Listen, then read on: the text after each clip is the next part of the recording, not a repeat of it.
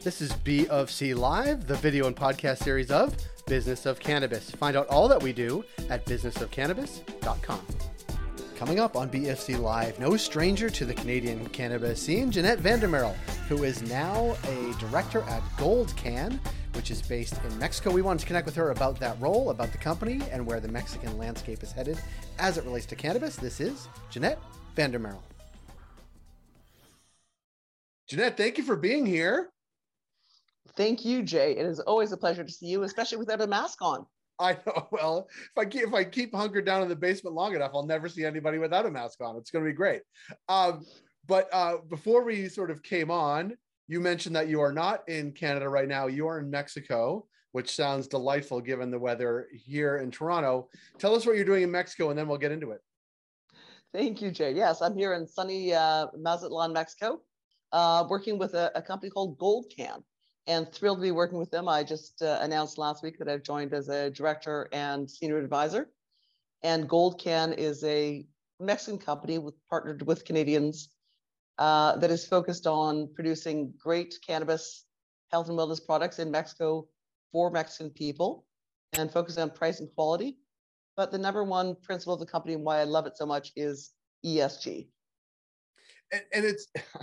I love that it's a Mexican company partnering with Canadians to do really good work in Mexico. It's almost like we are skipping over the country in between, which is, I think, a good move at this point, because every day there's like, it's happening, there's bipartisan support, it's not happening, which I guess is the American way. It's just not the way that sort of cannabis has happened here in Canada, or really the way it seems cannabis is happening in Mexico. Talk a little bit about that. It doesn't matter that the U.S. is dragging its feet or, dancing all over the place. We've all watched the United States for a number of years, and certainly things seem to be progressing. But I think that things are moving quicker here in Mexico, and maybe that will provide an impetus for the United States, having Canada and Mexico getting their stuff together, that maybe the United States will get there. There's always hope, I guess. There's hope. So in Mexico currently, in January of 2021, medical cannabis use was legalized, which is great. And the Supreme Court has struck down a lot of, thankfully for people being discriminated against in cannabis possession. But there's really no rules or regulations around recreational adult use cannabis yet. We may see something imminently. There's a lot of talk and buzz and drafts going around. So we have a inner office bet that it will be in the next couple of weeks. Oh, wow. So actually relatively quickly. And like, what would that mean, I guess, for the Mexican market? What does it mean for Mexicans who want to use recreational cannabis or medical cannabis for that matter? And I guess the question that would pertain to a lot of people watching this is, what does it mean for like the tourist market? Because it's no secret, a lot of people from Canada head to Mexico between basically now and March, sort of our winter. Talk a bit about that, because is that sort of part of the play too, or is it really about let's service the Mexican market and the Mexicans in it? So certainly there will be some distribution for adult use for anyone. It'll be up to 28 grams of purchase. Obviously, there's a long history of cannabis use and distribution in Mexico. The problem is there is no rules, regulations, as we saw in Canada. It's so exciting for me because it's going back to 2010 in Canada, where there's products out there on the market that are not tested, not legal. There's no quality assurance. You don't know what's in them. So certainly the government has done a great draft legislation that, first of all, provides safety and quality. But my favorite part, it also provides equality. So there must be representation for the underserved, the disadvantaged, the minority groups, women. So for us, those are really exciting. And something that we did not do well in Canada, for sure, or really wasn't really part of it. It wasn't. And I think, again, in hindsight, or countries like Mexico are now gaining from that rear vision, saying, okay, this is where Canada did a lot of great things. Obviously, we set the standards for the world, but we did miss on a few things, and that was certainly one of them. Yeah, I want to go to that point because obviously Gold Can wants to bring you in because you have experience in this market here. And like, does the rest of the world, or sort of your Mexican counterparts, look at Canadians like you as, I don't mean this pejoratively, but like as the elder statesman, like you've been through it, you have experience, like you've felt the blows of like doing this over and over again. Like, is that sort of the expertise you bring to it? Like sort of a patience, but also a perspective and a longer term view?